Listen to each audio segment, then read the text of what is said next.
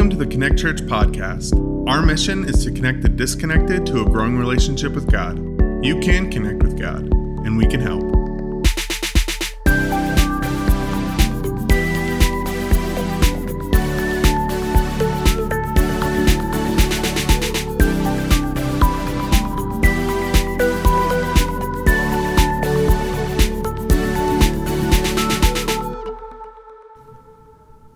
We're in this Bullseye series because we want to shoot for what matters most with our lives. What matters most? Well, Jesus set the target for us when he gave the great command. He said this, love the Lord your God with all your heart, with all your soul, and with all your mind, and with all your strength. The second is this, love your neighbor as yourself. There is no commandment greater than these. Love is the bullseye. Love of God that impacts love of self and overflows love for others. We've talked about how we should first love God because he first loved us, and how it's in a loving relationship with God that we actually have a healthy way to love ourselves. But how do we love others well? Because Jesus often taught things like what we just read, love your neighbor as yourself. Or in John 13, a new command I give you, love one another. As I have loved you, so you must love one another. By this, everyone will know that you are my disciples, if you love one another. You know, I want to be known by my love. I really do. I pray for it. I try my best, but I fall short. I make the mistake of trying to love others on my terms. I'll encourage Amanda because I feel loved when people encourage me, when in reality, she would love it if I just joyfully did the dishes. I've also even used love as leverage. You've probably never done this before, but I've actually done the dishes in hopes of her letting me watch the game. I've made the mistake in ministry of assuming that it's doing the big things, starting an initiative, or preaching a really good message. Maybe I'm so dialed in, so locked in on a Sunday about what I'm going to say that I fail to love someone well in the lobby. I want to be known by my love, but all too often I fall short. So this message is as much for me as it is for you. And what I believe is that by the power of the Holy Spirit working in us, we can be known by our love, just like Jesus instructed. If you got a Bible with you, I would invite you to turn with me to 1 John 4. We're going to be in verses 7 through 21, and we're going to see that it's God's love that motivates us and mobilizes us to actually love others well. If you need a Bible, you can, of course, follow along in our free church app where you can jot down some notes as well. Now, what we're about to read is written by John. He was one of Jesus' closest friends and followers, and Jesus actually used to call John and his brother James the sons of thunder. But something happened as John spent time with Jesus, because when John wrote his biography on the life and ministry of Jesus, which creatively was titled John, he referred to himself as the one Jesus loved. And then John went on to write 3 letters that we have in our New Testament that he wrote to churches around, and in those letters he talked all about God's love and that we should love others. So from sons of thunder to the one Jesus loved to loving others, John was transformed by Jesus. And I pray we are too. Let's pray. God, we come before you and we ask that you would transform us by the working of your Spirit in us. Help us to realize and experience your love even more than we ever have before. And would it move us to love others well? Would you teach us what that looks like here and now? In Jesus' name, amen. Picking up in 1 John 4, 7 through 16. Dear friends, let us love one another, for love comes from God. Everyone who loves has been born of God and knows God. Whoever does not love does not know God, because God is love. This is how God showed his love among us. He sent his one and only Son into the world that we might live through him. This is love, not that we love God, but that he loved us and sent his Son as an atoning sacrifice for our sins. Dear friends, since God so loved us, we also ought to love one another. No one has ever seen God, but if we love one another, God lives in us and his love is made complete in us.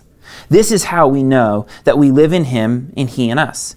He has given us of his Spirit. And we have seen and testify that the Father has sent his Son to be the Savior of the world.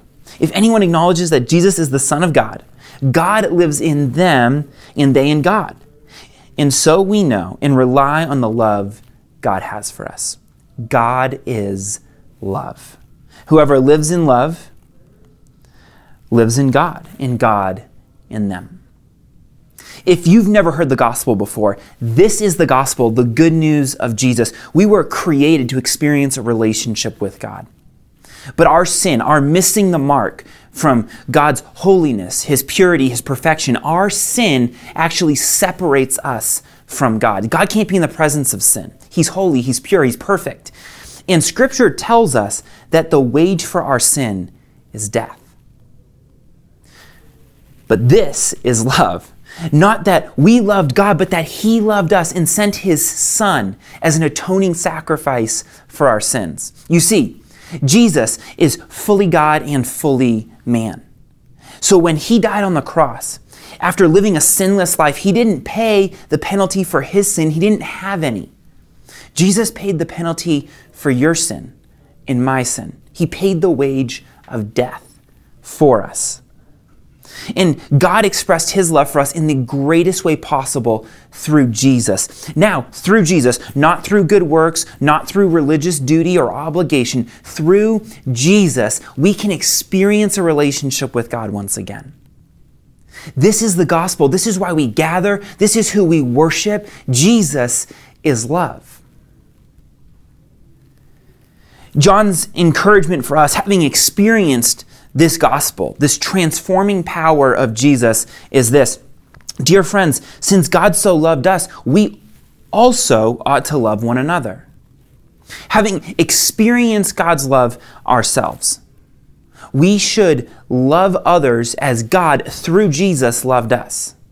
It's this relationship with God that actually has impact. It makes a difference in the relationships that we have in our life. I'll illustrate it this way. As God fills us up, like water fills an empty glass, his love overflows from us, and it starts to fill the lives, the glasses of those around us, our friends, our family, our co-workers, our neighbors, our peers, our teachers, and everyone. And their lives are impacted by God's love too. You see, it's not our effort, it's God's love overflowing from us that makes all the difference. Now, as only God would have it, it's through his pouring in and our outpouring, our overflow, that his love is made complete in us, made complete among us. John explained it this way. Now in verse 17, this is how love is made complete among us, so that we will have confidence on the day of judgment. In this world, we are like Jesus. There is no fear in love, but perfect love drives out fear. Because fear has to do with punishment. The one who fears is not made perfect in love. John reminds us that judgment is coming. God is going to judge sin. And those who are sinners, those who are stuck in that way, they are going to be condemned. They're going to be cast into hell. Eternal separation from God. But as followers of Jesus, we don't have to fear this punishment. Perfect love drives out fear. You see, we can be confident in Christ. We don't have to be like stingy with our love, like a little love for you and a little love for you, and oh, sorry, I'm out of love for the day. No, we are lavish in our love because God's love overflows from us into the lives of those around us. This means we can serve our spouse. We can encourage our coworker. We can high-five our daughter. We can spend time with our neighbor. We can even give a gift to a group member. We can love without limits because God's love is limitless. John said it this way. We've been memorizing it throughout this series. It's our anthem for this year. So if you know it, feel free to say it with me. We love because He first loved us. We love because God, through Jesus, first loved us. It's God's love that motivates us. God's love that moves us. God's love that mobilizes us. And John continues in verse 20, whoever claims to love God, yet hates a brother or sister is a liar. For whoever does not love their brother and sister whom they have seen cannot love God whom they have not seen. And He has given us this command. Anyone who loves God must also love their brother and sister. God's love is so moving that it should move us to love those around us. To love one another, you have to be in relationship with one another. Profound, I know. If you want, I could say that again and you could write it down. But it's true. If we want to love one another, we have to be in relationship with one another. Watching a message, listening to a message is good. You might grow in knowledge, but that's only a piece of transformation. You see, there is power when we gather together. There's power when we gather together for worship, but even at some point, rows aren't conducive to the relationship that we need to be in if we are to love one another well. You see, rows on Sunday will actually never even compare to circles throughout the week. This is why community groups are the spine of Connect Church. We love gathering for worship. We love celebrating. We even try to keep our services to an hour so that there's time afterwards to connect with one another. But there's only so much we can do in that kind of an environment. That's why we also gather throughout the week in community groups, because it's in a circle where you're known and you can know others. It's in community that we encourage one another, support one another, bear one another's burdens, hold one another accountable, pray for one another, love one another. If you think that you could follow Jesus alone, I struggle to believe that you understand the New Testament. Because if you read the New Testament, it is chock full of one another's, and you can't one another yourself. But what you can't do alone, we can do together. So connect with one another in community, and together we will love one another well. When we're in relationship with each other, how do we love well? How do we love like Jesus? 3 things stand out to me about how Jesus loved when I look at His life and ministry. The first is this: love slowly. Just think about it. Jesus had a mission from the Father to seek and save the lost. He portrayed it as leaving the 99 to go find the one. Nothing is more important, nothing is more urgent than one more person coming into a saving relationship with Jesus and experiencing life in a loving relationship with God. Nothing is more important. And yet, Jesus was never rushed. Because for Jesus, people are the mission. So, Jesus moved at the speed of relationships. For much of Jesus' ministry, the impact, the difference was actually made in the margins. One time, Jesus was teaching in a house, and a guy's friend, a group of friends, they brought the guy to Jesus, but they couldn't get into the house because there were so many people there listening to Jesus. So they get up on the roof, they cut a hole in the roof, and they lower the guy so that Jesus can heal him. And you know what Jesus did? He paused His preaching and He healed the guy. When Jesus is on His way to Jairus' house to heal his daughter, He's working His way through a crowd of people when one woman reaches out and touches His cloak. She's healed. And He pauses. And He gives her His full attention, His full energy, His full focus. And heals her even beyond her physical ailment from the last 12 years. When Jesus was teaching, kids would run up to him. And the amazing thing is that Jesus didn't scold the kids. He scolded his disciples because his disciples were trying to keep the kids from coming to Jesus and distracting him. But for Jesus, kids aren't a nuisance, they're a delight. When Jesus entered a town, a crowd had formed and they wanted to see Jesus. They just wanted to see this rabbi from Nazareth and what he was all about. Zacchaeus had climbed up in a tree because he was short and he wanted to see Jesus too. Well, Jesus came to the base of the tree, looked up in the tree and said, Zacchaeus, you're going to have to come down from there. I'm coming over to your house for dinner. After Jesus rose from the dead and all of his disciples had seen him resurrected, Thomas still had some questions.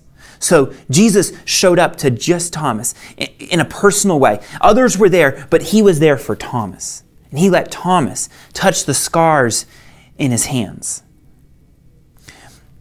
You see, I want to be more like Jesus because if left unchecked, my drive for results can just run through and run over relationships. So I'm praying I become more like Jesus in this. I guess the next time I'm preaching and someone's lowered through the roof, I'm just going to have to pause and pray for them. Something I am doing is this. Throughout this series, I've had this Love Bullseye wallpaper on my phone. And the reason I have that there is when I'm at home, when I'm in line at Starbucks, when I'm at the gym, and I just pull my phone out of habit, I see this wallpaper and I'm reminded, I need to put my phone down and love the one right in front of me. If a reminder would be helpful for you too, you can download that phone wallpaper for free right from our app. We're gonna love slowly. And like Jesus, love sincerely. God is love and Jesus is God, so Jesus is love. John actually held Jesus up as the perfect expression of God's love for us. And what I love about Jesus is that he didn't just love generally. He loved specifically. Mary, Martha, Lazarus, Legion, Peter, Andrew, James, John, even the guy crucified next to him. Jesus, wherever he was at, he loved the one right in front of him. He met people where they're at and he loved them well. I want to be like Jesus in this way. Wherever I find myself, I want to love the one, the person in front of me. How about you? Let's love like Jesus. Let's love the person in front of us. Let's do it genuinely. Let's do it personally. Let's do it sincerely. And then third, love sacrificially. We saw John highlight Jesus' sacrificial love, and Jesus even taught his disciples to love sacrificially too. John was there, and this is what Jesus said. John recorded in chapter 15 of the Gospel of John. It says, "My command is this, love each other as I have loved you. Greater love has no one than this, to lay down one's life for one's friends." My youth pastor used to say, sacrifice is giving up something you love for something, or should I say someone, you love more. My dad modeled this to me as a kid. A little backstory. In elementary school, I loved going hunting. And my cousins lived on a farm, a 200-acre farm. We used to call them our farm cousins because we're really creative. And we'd go up there. We'd sometimes spend the night and then go out in the morning, or sometimes we'd just drive up the morning of. And I loved going hunting with my dad and cousins. Deer hunting, goose hunting, didn't matter. I loved getting up early, putting on the camo, and then heading out to post up in a tree stand or in the brush on the side of a field. It was always a good time with my dad and cousins. Well, in about the second grade, I caught wind that my dad was planning to go hunting that weekend. And when I heard this, I asked as fast as I could, "Mom and Dad, can I go with Dad when he goes hunting this weekend?" Now, they talked about it and they agreed that I could go hunting if I got an A on my spelling test that Friday morning. "Yes," I shouted, as if it had already happened.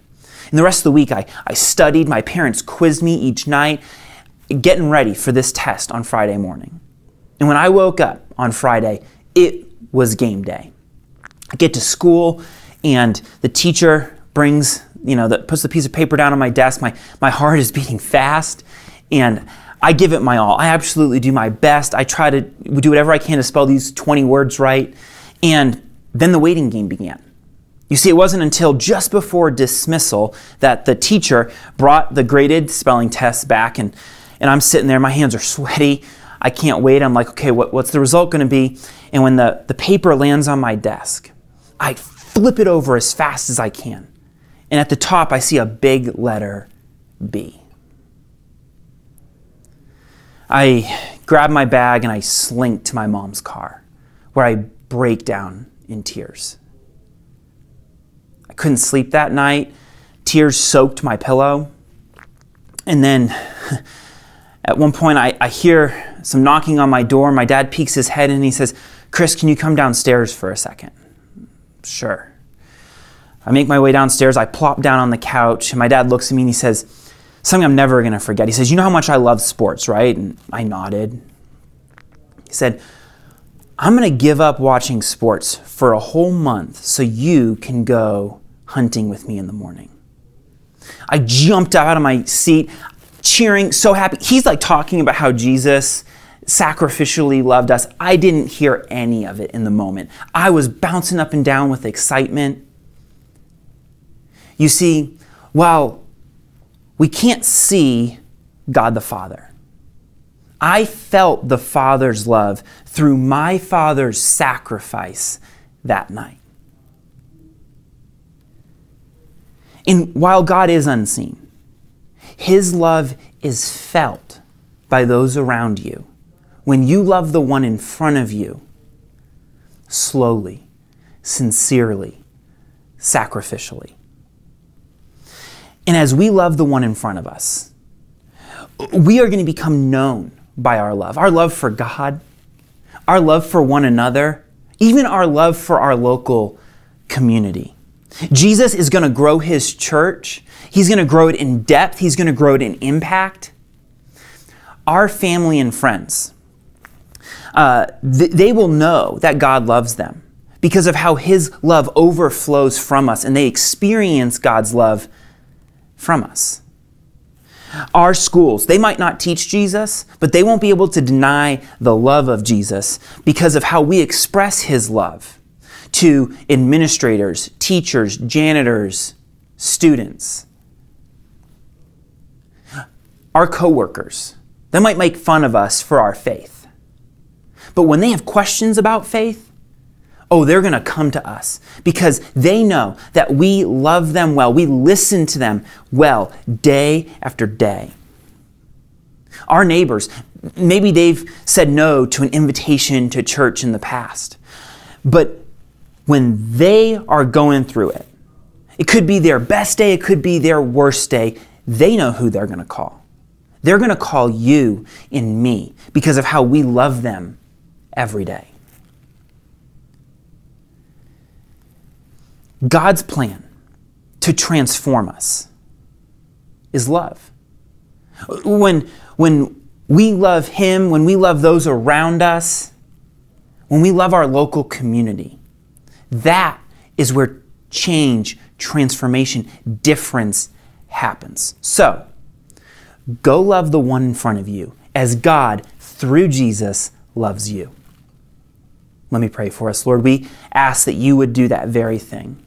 We thank you for your love, your unconditional, sacrificial, abundant, lavish love. Thank you. Thank you for the gospel. Thank you that we get to experience your love in a way that transforms our lives and at the same time impacts the lives of those around us. Would you help us to love the one in front of us this year and for the years to come? We ask this for your glory and for others' good. In Jesus' name.